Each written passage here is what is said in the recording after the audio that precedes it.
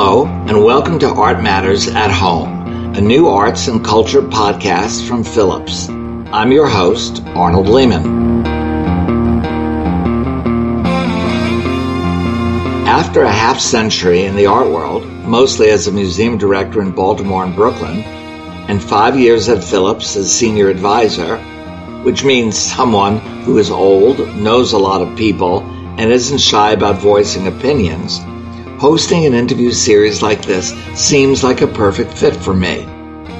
So for each episode, like today's, I'll be at my desk having a socially distanced, at-home conversation with friends from around the world. Artists, dealers, museum directors and curators, collectors and critics, to learn from them how and what they are doing and what is on their minds today and for tomorrow. So, let's get started with our conversation with my friend, the great artist, Weiwei. How are you, first of all? Very well. I stay in Cambridge, and I'm working in editing films. We have three films in processing, so and all reaches the post-production. Are they full-length films, short films? No, they're all full-length theater documentary. It's all 1 to 2 hours, I think. But they're film and not video. No, real film. It's a real theatrical film. Oh, terrific. So I remember going back a long, long time ago. I so remember your films on Beijing, your videos on Beijing. How many were there? 4 or 5? Four. I remember them so well. That was almost one of my first introductions to your work then. But that's like 20 years ago, isn't it? Yeah, that's 2003 or 4 I started. And yeah, time passed so fast. So. Oh my goodness gracious! But you look great. You look fantastic. Well, that's because you're not wearing your glasses. No, you do. Yes. Well, the good news is that we're fine. I'm in lockdown by my sons. So yes. It reminds me. I was being put in detention, almost exactly same style, except 2 military soldiers in the same room. But otherwise, it's the same. It's isolation from outside of the world. But now the best, we have internet. It's just like the next door.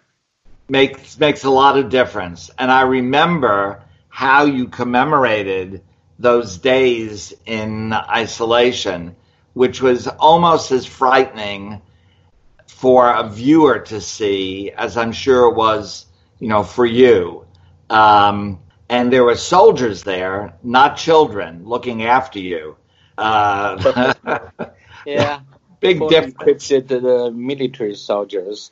The only difference, I think the big difference is you don't know how long that will last. They keep telling me it's about 13 years. And that is a bit long to even psychologically to measure it or to accept it, And, we don't know quite long how our lockdown is going to go either. I think maybe 2 months, yeah. I think so. But, where is your family? Is it in Cambridge with you? Yes, my sons and my girlfriends, they're both there. Cambridge, and of course, my son has no school anymore, so I have to find some program with him, and give us plenty time of to cooking. Cooking is such a enjoyable effort because you have to find some task to kill all those time. Well, I'm sure your time is very full, but family time sometimes has needs some important filler for all those hours. But I saw your son when I was at the opening of your show at Listen in October. How old is he now? He is 11. He's a big boy now. Yes. I would not be worried that much if they put me in detention again, because that time I was totally feel completely sorry. He was only 1 year old, so I thought, gosh, for 13 years I cannot see him. Now he's big boy. They can put me anytime. I would not be so scared. Well, somehow I don't think the English, the Germans, or the Americans are going to put you in detention. If anything, it would be the reverse. But it's a question. If you go back to China, you were released. You were given a passport. Yes. Weren't you told to leave? No, they never pushed me to leave, but they know since I sent my son out because I don't feel safe for my son. So they know I'm going to go out. So that's why they kept my passport for 4 years. But they are very courteous to me. They always say, you can always come back. Well, I hope that's true. And I hope certainly for your sake and family's sake that you could go back and forth to China as you please. No one wants to be taken out of their home and not allowed to go back on a permanent basis. Which is true, especially my mom is 87 years old. Oh, my goodness. I really want to go back to see her. So. But do you Skype with her? Do you speak to her on the phone? And daily I speak with her. I mean, again, when you mention technology, it's now serving such a human purpose. But Weiwei, in your hands, it always, from my point of view, it always served a purpose, not just a human purpose, but a purpose of humanity.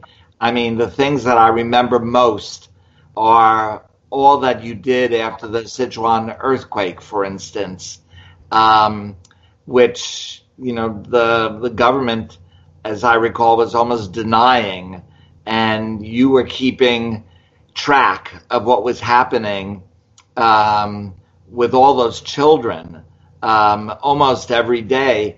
And in my thinking about this, it almost is like, our own government here not keeping track at all of what's happening in our nursing homes with the virus. Yeah, what a shame. What a shame. I really think, yes, you mentioned that Sichuan earthquake, 5,330 students disappeared. Till today, there's no clear name of who they are and how they disappeared. I mean, say the total number is higher than coronavirus did damage in China. The number they reported. That's why I simply cannot believe it. You either give out all the names or those numbers are just fiction. I remember how you commemorated and memorialized those students in your exhibition that I will never, ever forget that we worked together on in Brooklyn with all those backpacks. And I think it was, I would turn a corner and start to have tears half the time during the exhibition because I knew what so much meant, each object, each group of objects, what they meant. And that one, considering my own children, thinking about them and what I would do if this had happened to them, how one of the worst stories that, as you said, they don't admit to, and there's no real knowledge as to what happened. Yeah, that was a very deep struggle when you believe you can do something which makes some justice.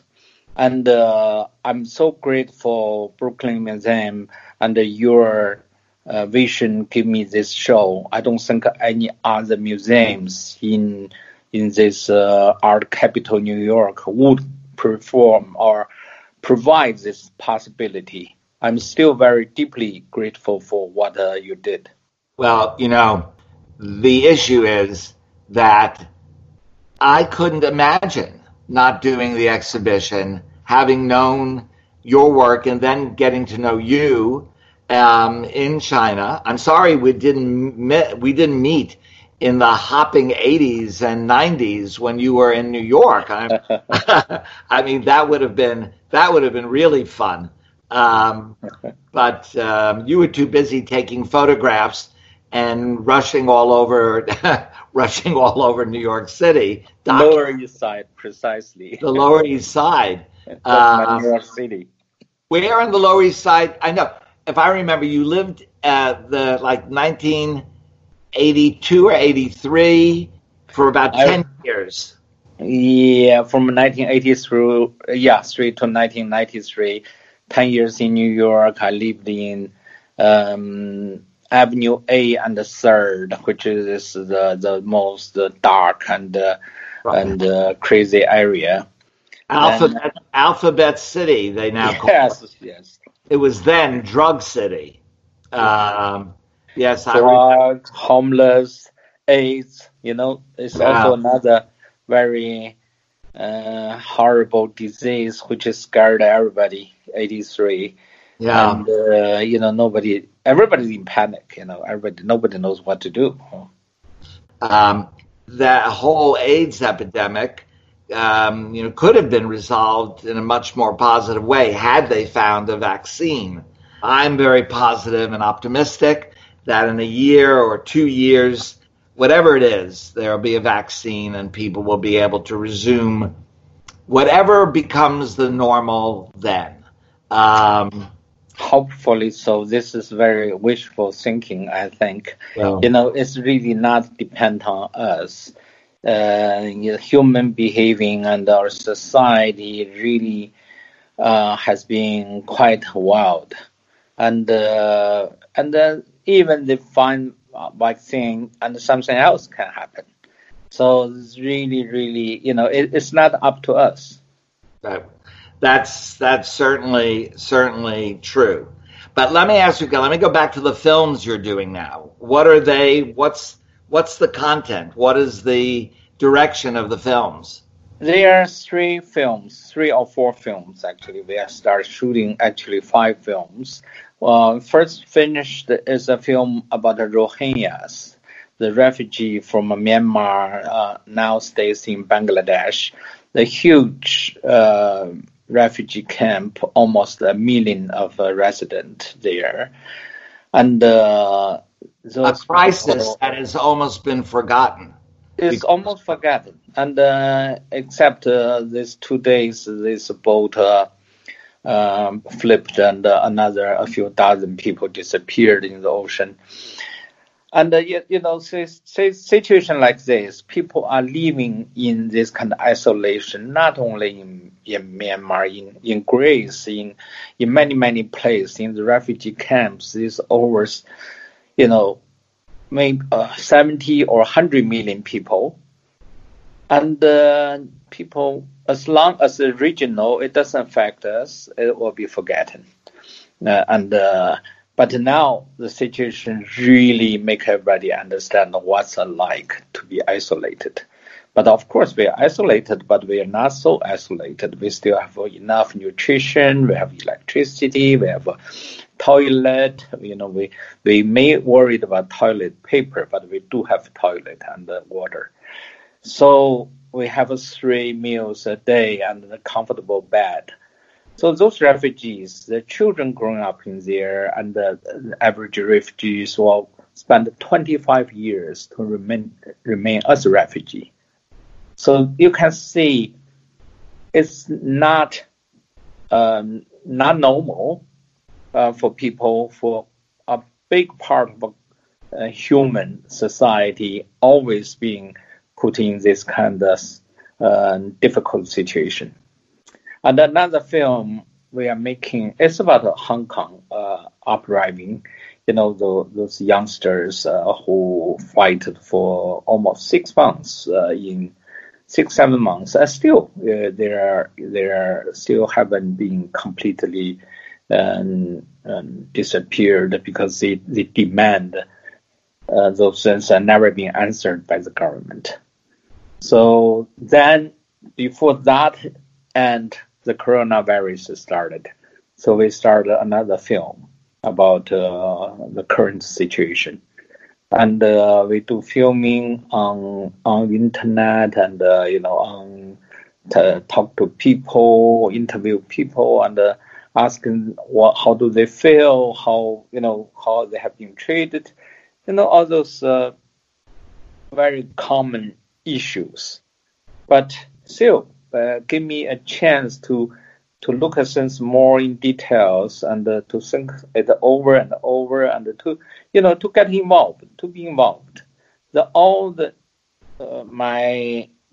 My willing or my desire is to achieve this involvement, this human involvement, to put myself to share same kind of feeling or information and to look through clearly and to think about our human condition. So those films keep me busy. When will we get to see them? When will the public get to see them? Probably you all have a chance to see it before end of the year. I will make sure you're the first one to see it. Oh, that would be great. The another of your films, or maybe it's a video then, I remember very well that speaks so much to this issue of isolation and not having a home, was your video about, oh my goodness, I can't remember, about finding a home or trying to go home. Okay, yes, we have several videos. Could be. It was a Beautiful Life. Okay, yes. You even remember those. I made it altogether in past years about 30, 40 films. Yes. Some are very short, some are very experimental, quite rough, some are quite professionally done. So I enjoy that. This was a marvelous film, video that, I did this so much because before I came and visited you in Beijing, I wanted to know. I didn't want you to think that I was, just there to convince you to do an exhibition. So I sort of locked myself away in my office, and my staff would help me find all these videos, and I went through them, and it was a real education for me. And there you were in China. We were separated by half a world, and I thought, I saw exhibitions. I saw the exhibition at the Tate, but I thought, I can't go visit this man and not know all the great things that he's done over these many decades. Well, in that sense, I think you act very brave, and not so many people make this kind of effort anymore. But you really care about personal connection and touch, and really build up these real emotions.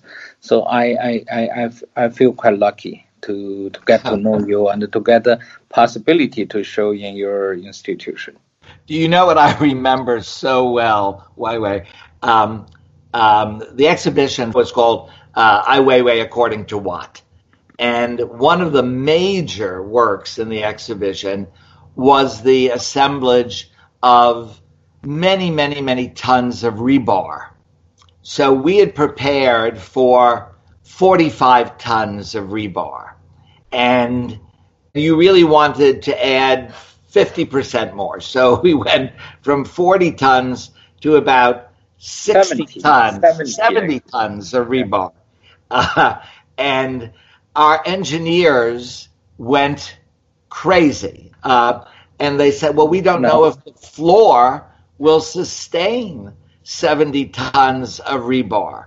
So I said, well, you better quickly do these measurements, because if Weiwei wants 70 tons of rebar, I want 70 tons of rebar. And they looked at me as though I had lost my mind. But they came back and they said, as long as it's spread over all of this space, we're fine. But it was, you have to have faith. You have to have faith, because an artist always shows us the way. So I was so overjoyed, especially when we had 70 tons of rebar and the floor didn't collapse on the floors below it. So I was reading something about you and saw something I've never seen before, that when you lived in New York, you were a great blackjack player. Is that true? Which is true. For years, I have nothing to do. And so I think I have to make some money in Atlantic City. So I keep start to playing not very small, I should say, but very cautiously. And so that made me can play for quite about 2 years of time. And there's always huge lemon pocket in front of my basement door. I would come up and they would drive me to the Atlantic City. I played in Trump's casino.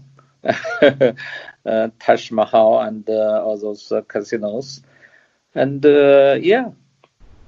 Hey, well, I said blackjack, and I thought to myself, I think it must be a different Ai Weiwei. So I had to ask you that question. Do you still remember how to play? Oh yes, if I get very bored, it's very easy to get very bored in Berlin. So I go to they have this casino.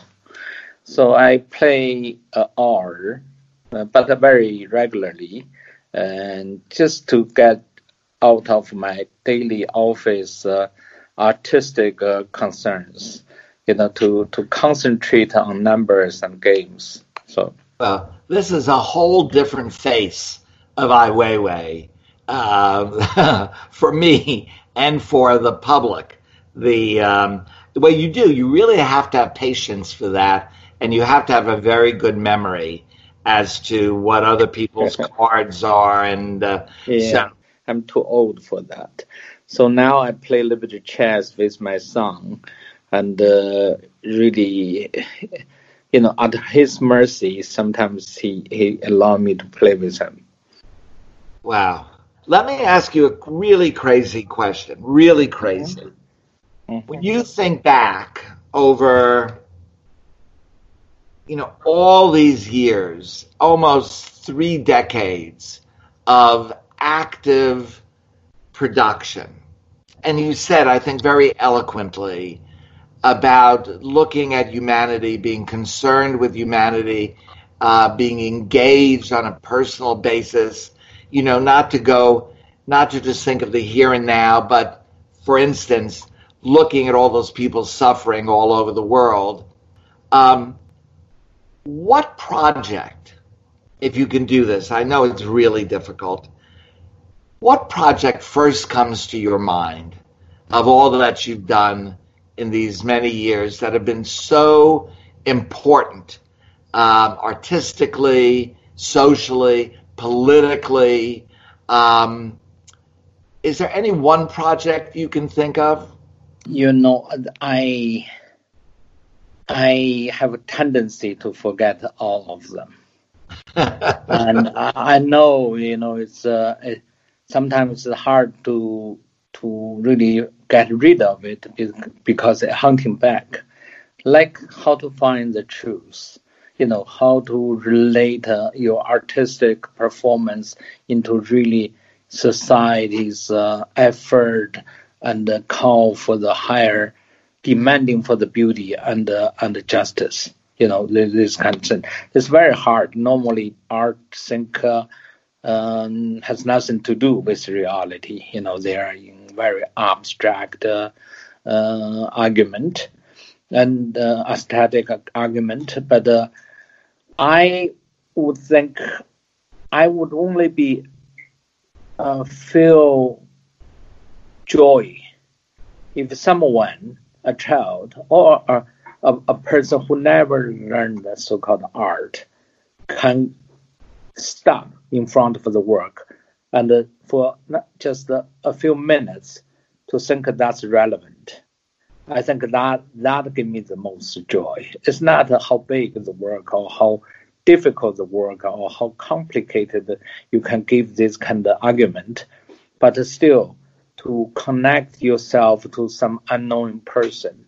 It could be from South America or Middle East or Africa, but can be connected and associated with certain feelings and emotions. I think that's an achievement for me. So certain works place more in that way, like earthquake-related work. And because we all have a common sense about disasters, we all have children. We know if they don't come back, what that means to our life, And also we know if our government doesn't tell us the truth, what it really poisons everybody's life, because it challenges our intelligence. It's supposed to serve, but corrupted and not telling the truth, which make society lost their trust on each other.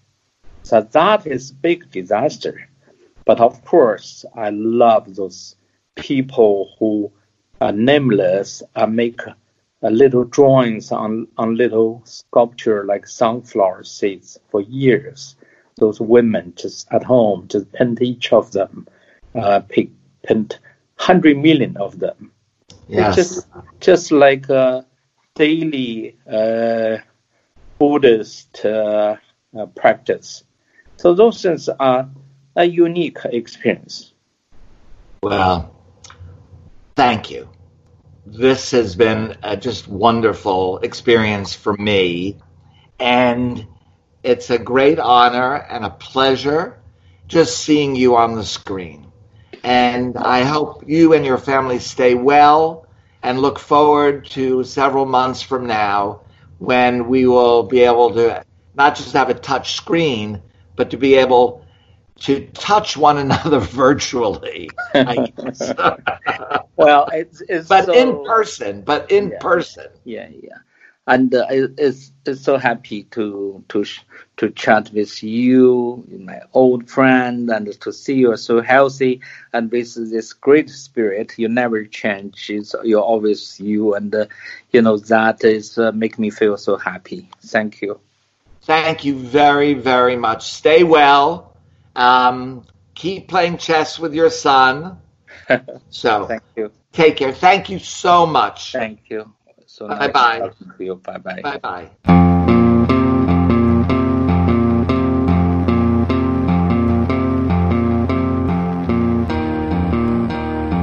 That was my great friend, artist Weiwei. I hope you will join me for my next episode of Art Matters at Home when Philips CEO Ed Dolman will join us.